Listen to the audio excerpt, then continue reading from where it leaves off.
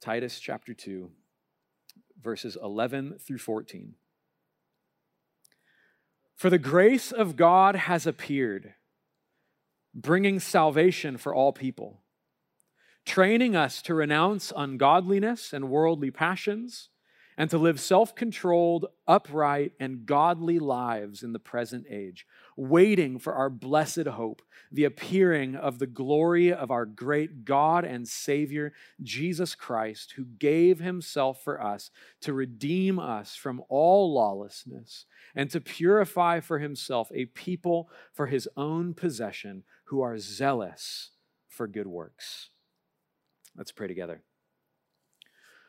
Father, we are here today because you, Jesus, our great God and Savior, have redeemed us.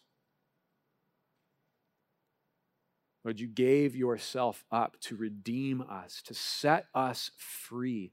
And so, God, I pray right now for us as we prepare to hear your word, as we prepare to learn, as we prepare to worship with our minds and with our hearts, God, pray that you would set us free to understand, set us free from the brain fog that keeps us from understanding, set us free from the bondage of sin that keeps us from surrendering our lives to you, God. And I pray that today we would embrace not just this identity as the redeemed people of God, but we would embrace redemption. Lord, that you would set us free today. And so, Holy Spirit, would you in power come and fall on this place and not only teach us, Lord, but transform us in Jesus' name. Amen. Amen. Well, normally when you look up in the dictionary a definition of any word, you're going to find a description of what that word means. You're not going to find a description of what the word doesn't mean. Because by very definition, the definition of a word excludes all of the other options. This word means this. Well, does it mean that? No. It means this. Well, can it mean that other thing over there? No, it means this. By defining the word, you exclude all other meanings. And so dictionaries, they might include a thesaurus where there's antonyms, but dictionaries don't give descriptions of what it doesn't mean. It gives a description of what it means, except for one word that I have found. That word is literally. Okay, Webster's dictionary now includes a section under the heading literally to define that literally does not actually mean figuratively or virtually. So many people in our culture misuse literally, using it for emphasis, that it's become socially accepted, that good old Webster decided to put a stop to it. Literally means literally. It does not mean figuratively. Today, I want us to look at another word. I want us to look at a word that Scripture uses over and over to define those who belong to God. That word is redemption.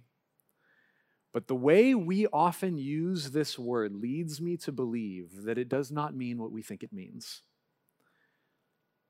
So what it means to be redeemed. What does it mean for us to be redeemed? The word redeem is used in a variety of non-religious contexts today. You can redeem coupons or rewards points or gift cards by exchanging them and using them instead of cash. That's one way we use the word redeemed. Redeem the coupons, right? You can also redeem yourself by making up for past mistakes or proving that there has been personal growth in your life. I'm on a co-ed softball team here in Carpinteria, and I made a ridiculous error on Tuesday night and put our team in a really bad situation. But those of you on the team can attest that I followed it up with some decent plays, got us out of the jam, and redeemed myself. Okay, these are the ways that we use the word redemption in the non-religious context. But when we open the Bible, The word redeem takes on a profound and distinct meaning. It's important for us to understand because it has massive implications for who we are and how we are to live. So I want to start talking about redemption by talking about what it's not. See, redemption does not equal salvation. See, redemption is part of salvation, but the two concepts are not exactly interchangeable. Okay. Jesus, life, death, resurrection, and ascension have accomplished a variety of things for us, right? Jesus has accomplished forgiveness of sins, has accomplished justification, which means you've been declared righteous. It's accomplished adoption. You have been adopted into the family of God. Propitiation, right? Jesus satisfied the wrath of God. Reconciliation. You are no longer an enemy of God. It's accomplished also redemption. All of these things are incredibly important things that the life, death, and resurrection and ascension of Jesus has accomplished, but it's all under the umbrella of the term salvation. To put it another way, if salvation is a pie chart, redemption is only a slice of the salvation pie. Okay, to grasp the full essence of what the specifics of what redemption is, I want us to explore its Old Testament context where redemption is everywhere. Throughout the Old Testament, God gave commands and criteria regarding the redemption of land, people, and personal property. So land or property can be redeemed. If someone was experiencing financial hardship, they could sell off their land or sell their property to someone else to get out of that financial problem. But somebody else, a relative of that person, had a duty. They had a responsibility to be a kinsman redeemer who would purchase the land back and restore it to its former ownership. And therefore, the land was said to be redeemed. A servant could be redeemed from slavery. If someone, because of financial hardship, again, they could not sell their land and leave their family in their land, but they could sell themselves into slavery as a form of service to pay off their debt. But again, there was a responsibility on the family of that person to redeem them by paying off their debt to their master and restoring that person to their family and to their land, in which case they would have been redeemed. In non-Jewish contexts, it was said of those individuals that they had been bought with a price. Now remember that. Okay, write it down.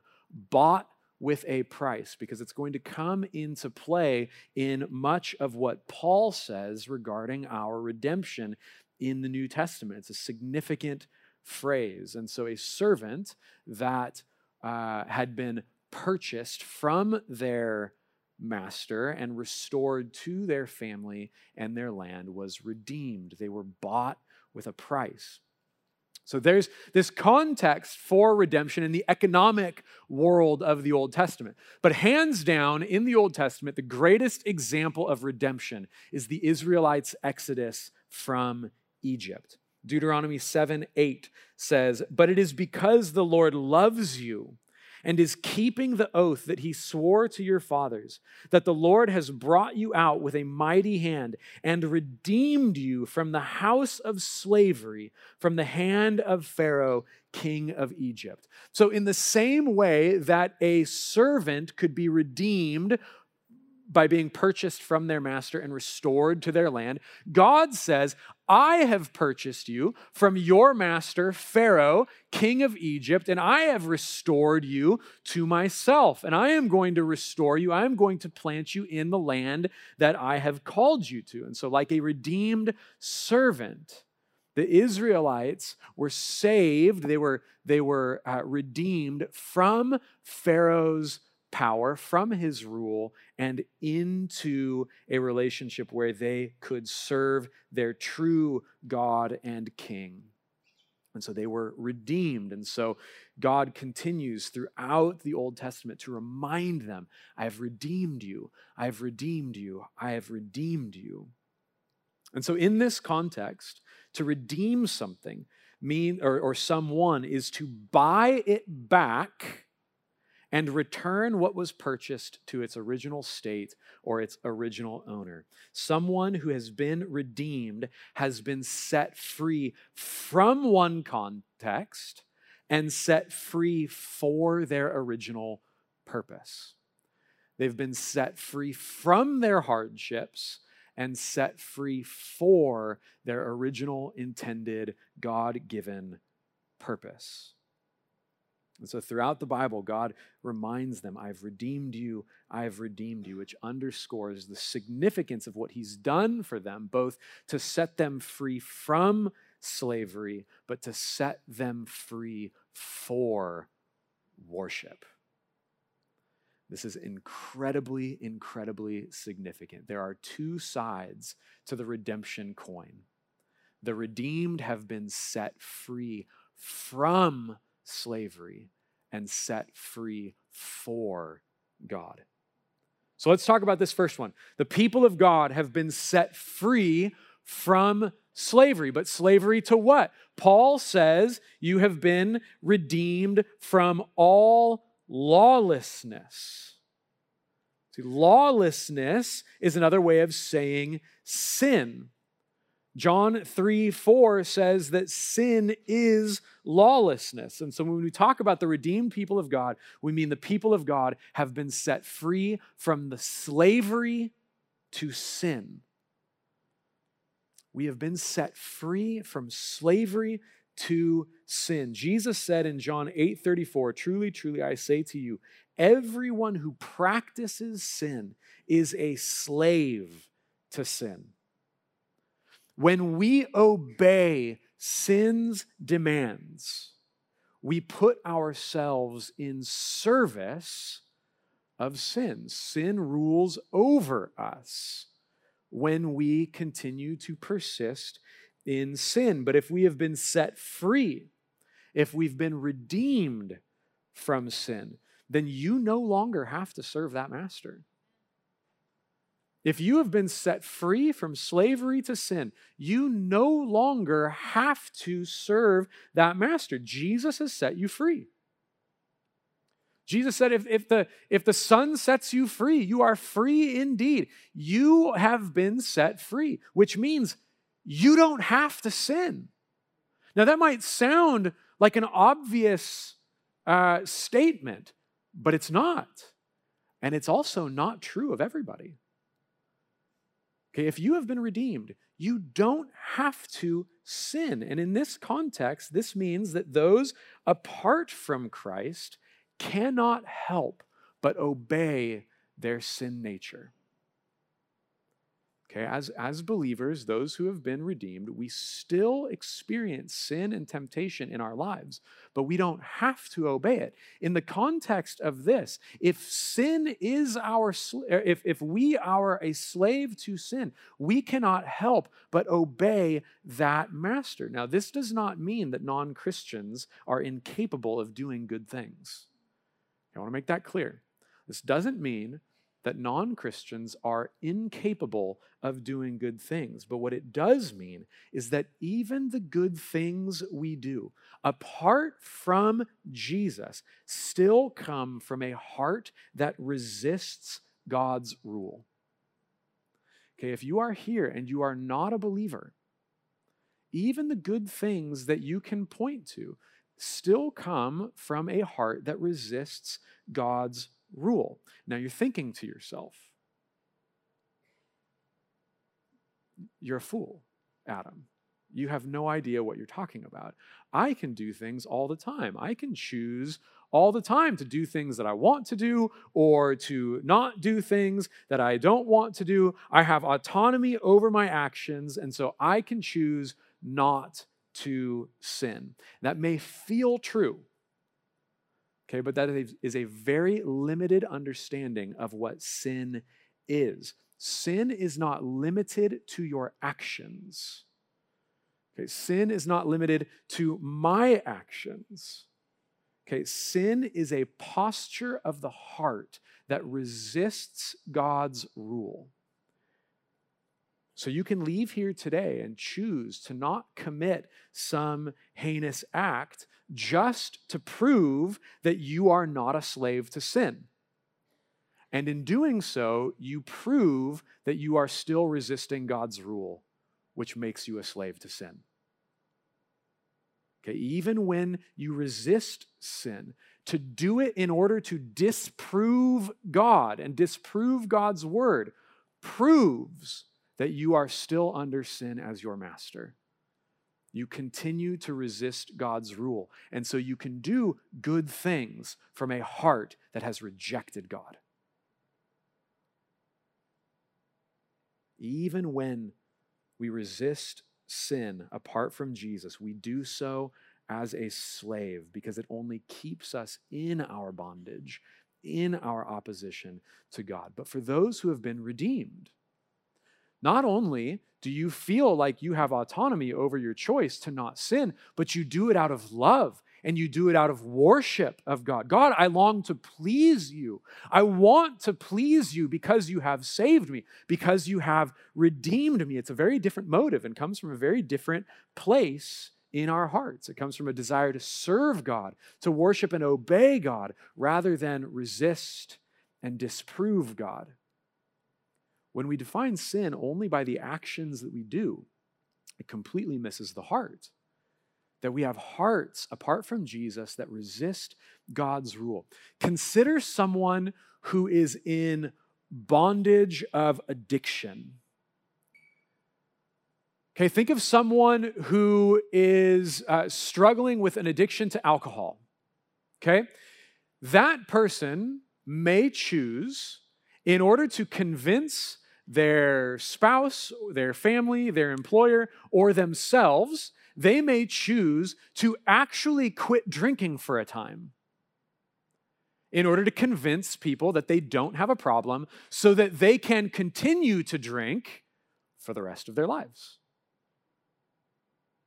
Okay, that is not freedom. That is temporarily pausing an addiction in order to fully embrace it for the rest of your life, apart from the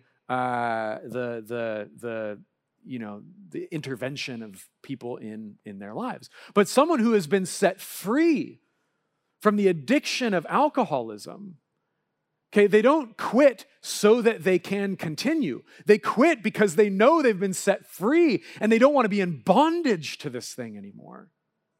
Okay, they may still struggle with temptation. They may even fail occasionally, right? Just as Christians, we still struggle with temptation. We still see sin in our lives, but we don't have to obey its demands.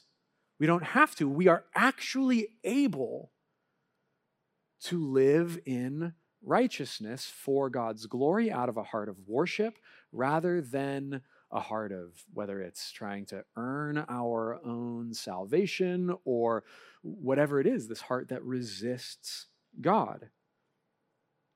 Okay, Jesus has set us free. And so little by little, sin loses its power over the redeemed. And we learn to walk in freedom from it.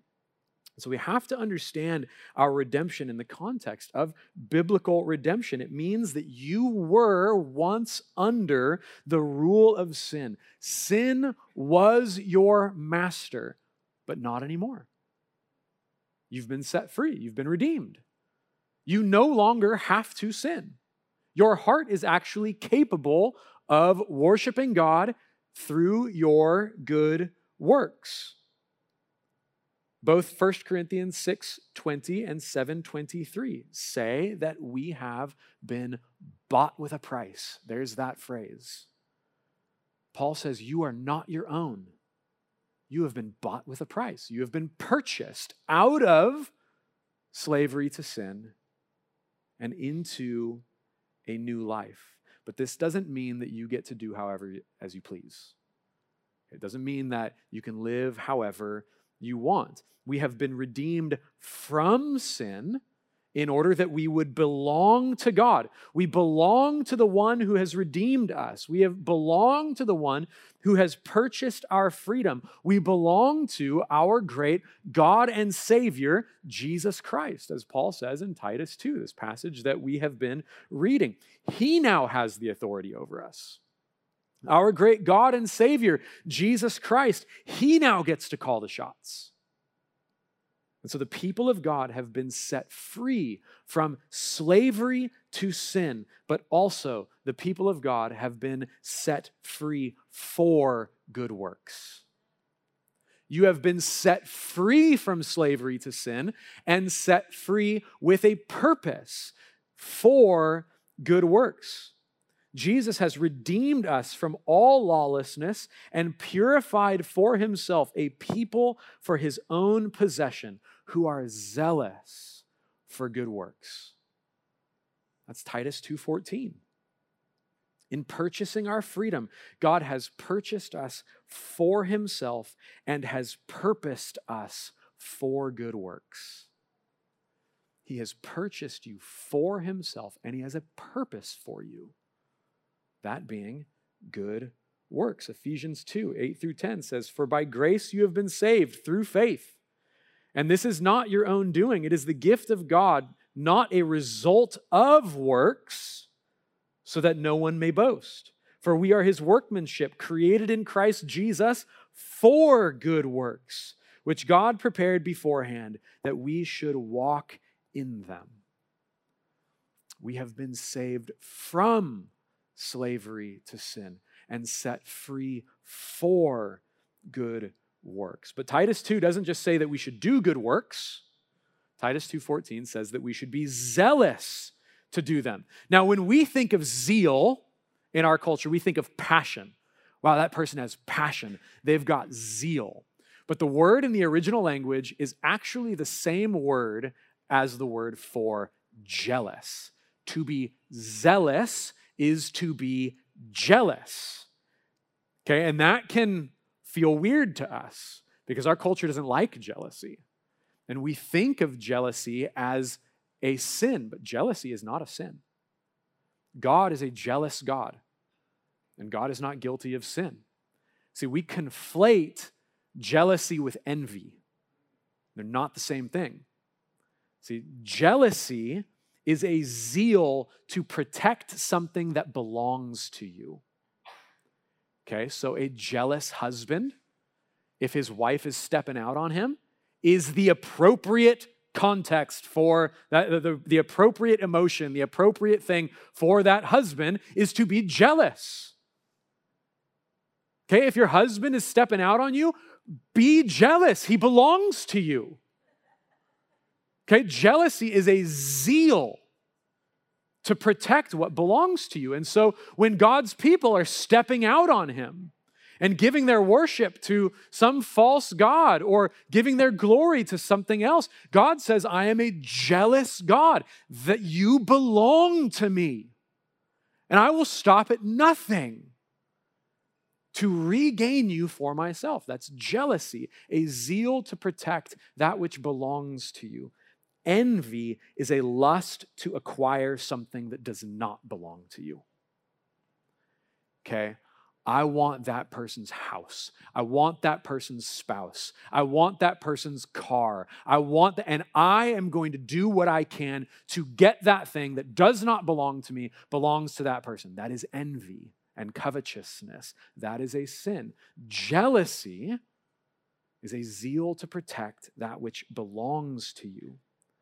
And so I want to ask you, are you zealous? Are you jealous for good works? Because God prepared good works beforehand that who might walk in them?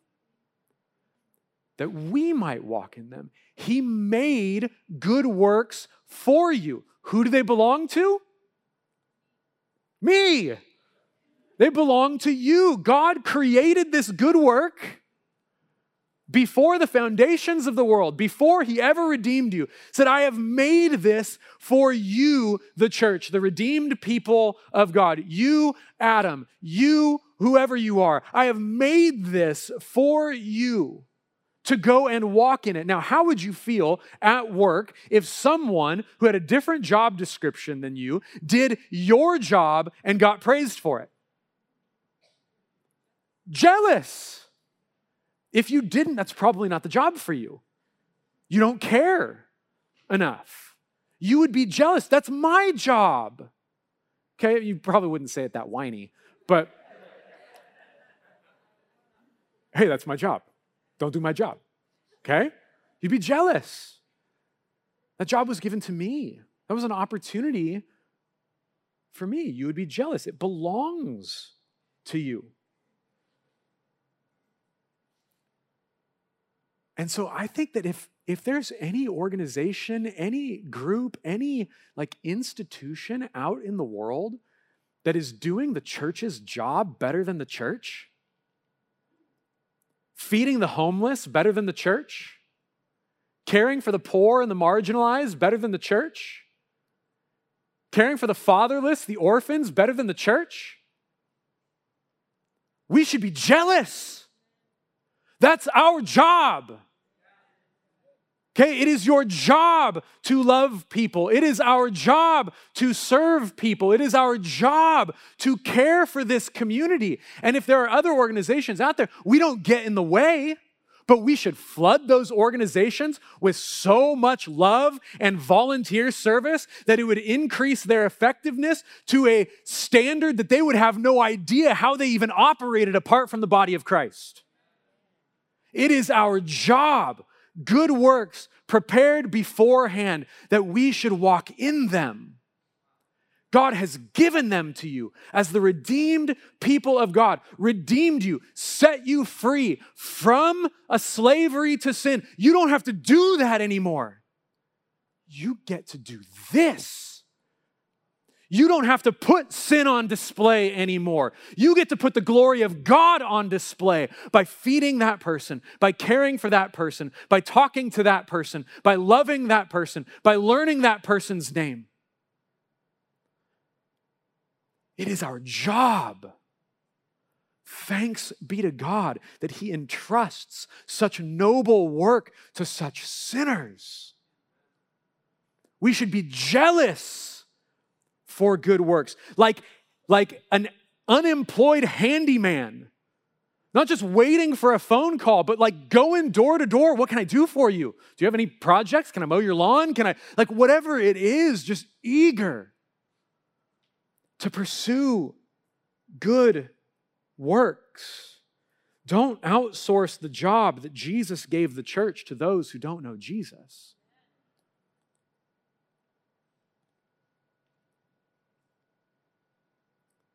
If you have been redeemed from sin, if you are a believer, you have been redeemed from slavery to sin. You have also been redeemed for good works. Not just a certain kind of good work, but Titus 3:1 will go on to say, be ready for every good work. Hey, I want to serve, but not there. Or I used to serve, but not anymore. Okay, be ready for every good work. What opportunities are in front of you? And if you don't know what they are, come and ask me. I have a list.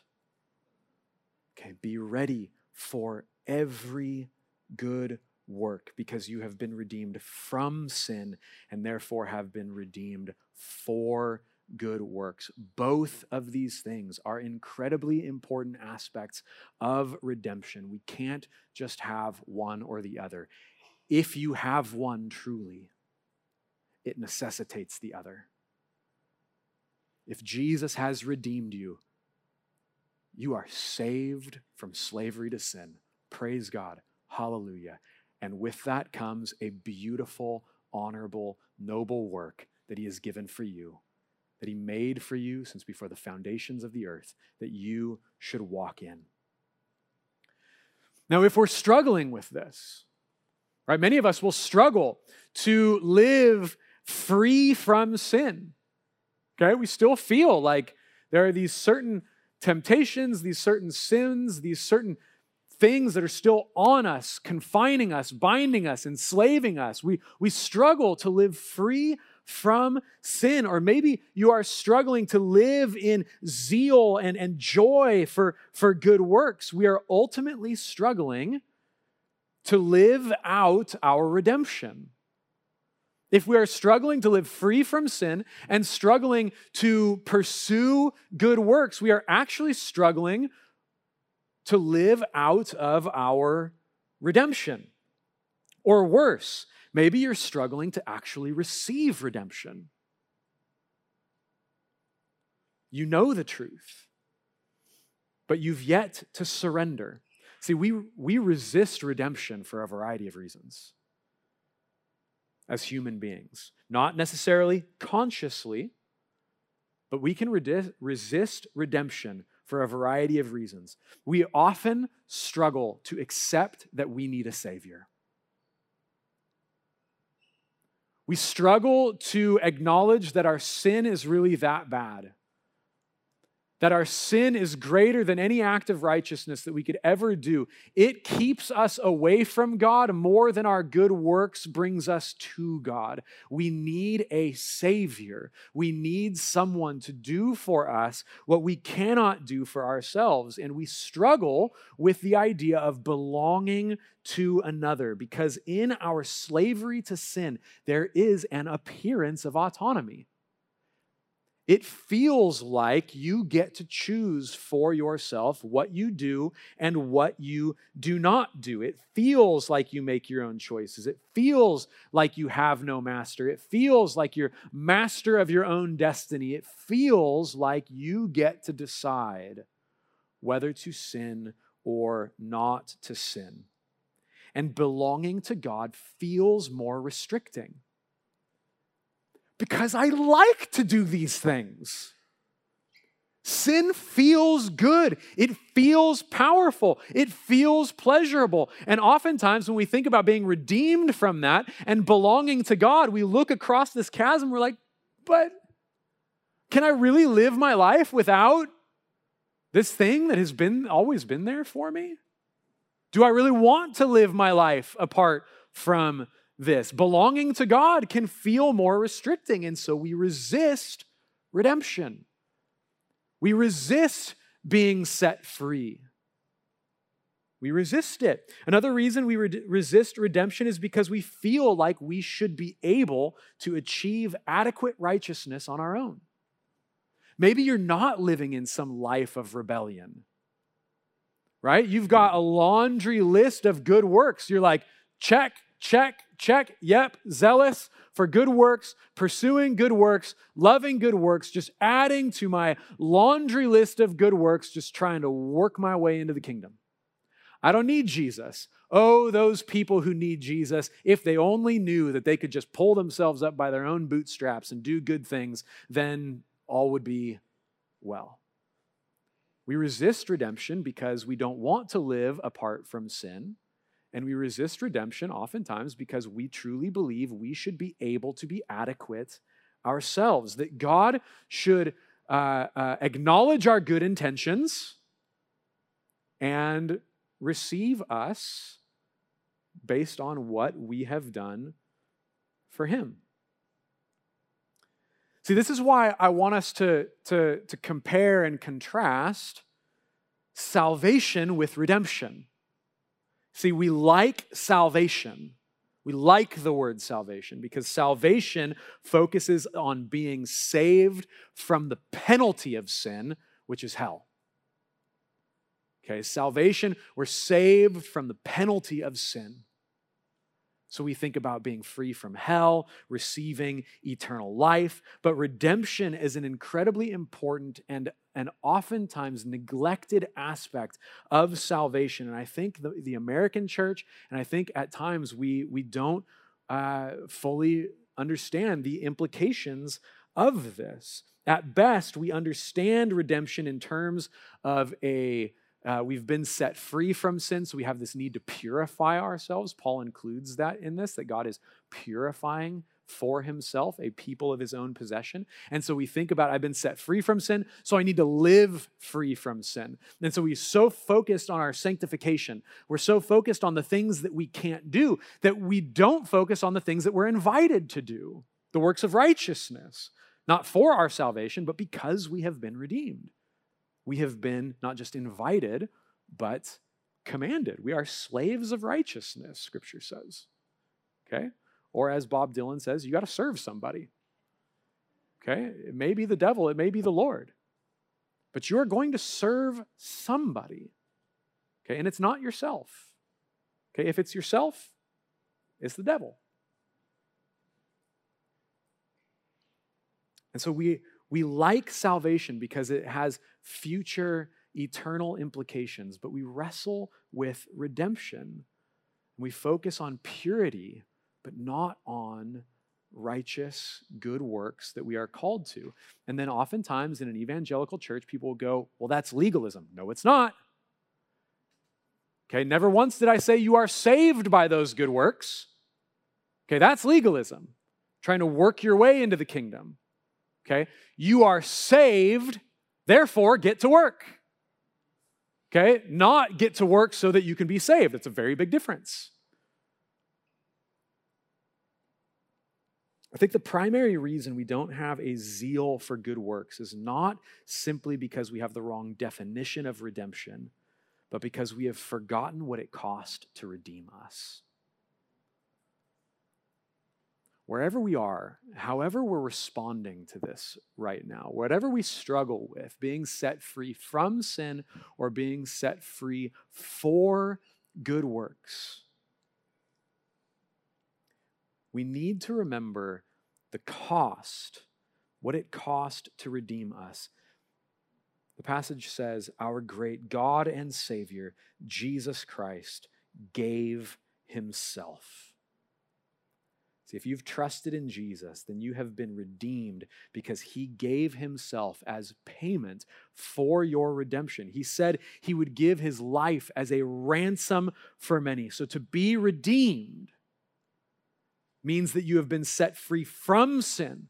You have been set free for good works because you've been set free by the blood of Jesus.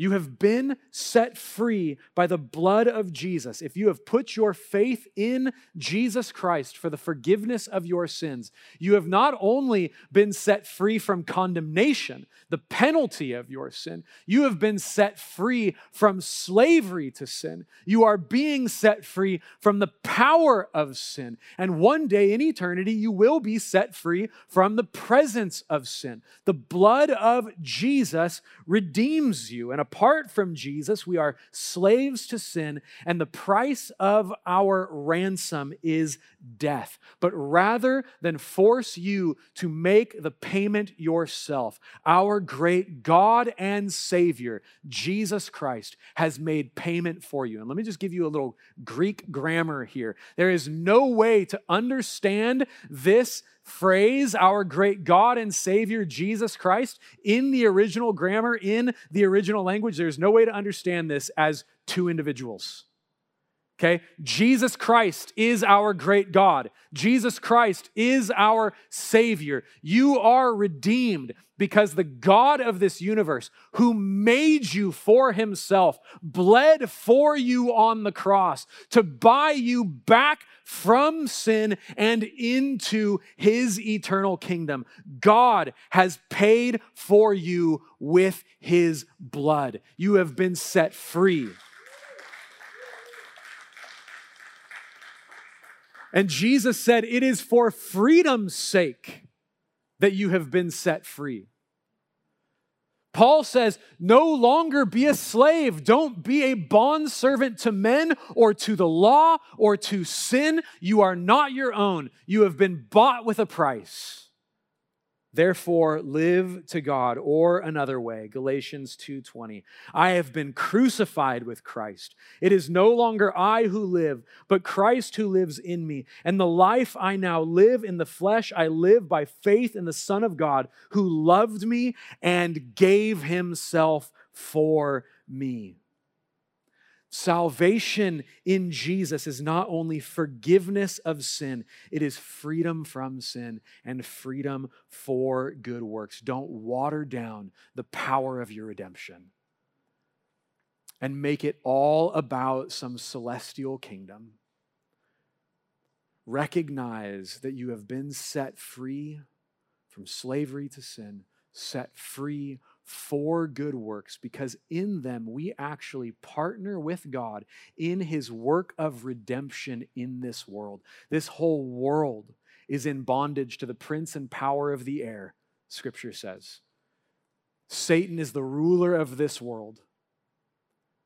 But Jesus is setting it free. And one of the ways he does that is by sending out his church, the redeemed people of God, as ministers of reconciliation to proclaim the blood of Christ over this creation so that all would be set free, so that all would fall under the ownership, the mastery, the lordship of our great God and Savior, Jesus Christ. He has purchased you. He has repurposed you, and he has empowered you by the Holy Spirit that God might live in us and through us, through his church, through you, the redeemed people of God. Heavenly Father, would you by your Spirit stir us up to love and good works? Right now, Holy Spirit, would you fall on this place and break the chains of the bondage to sin? God, set people free as they put their faith in Jesus. I pray that they would feel just the shackles around their heart that keeps them in resistance to God, just breaking away and falling to the floor, and light shining on them and setting them free from sin. And God, set us free for worship, even right now. Holy Spirit, I pray that anything that is keeping us from just fully coming to you and surrendering our lives, whether in our chairs or on the carpets or to the prayer ministry on the side or by lifting our voice, would you just break those chains and set us free? I pray that we would experience a freedom like we've never encountered before, a freedom from sin, a freedom for worship, a freedom for service, a freedom for obedience, a freedom for good works, God, a freedom for love, a freedom from joy, a freedom for peace, a freedom for all of the things that you long for your people to experience. Holy Spirit, come now and set the captives free. Redeem us and let us live to the glory of God our Father. Set us free from self-righteousness. Set us free from captivity. I pray that we would worship, Lord Jesus, now. Worship you, your name, with a freedom like we've never experienced before. For your glory, for the good of your people, and for the expansion of your kingdom in this world. In Jesus' name, amen.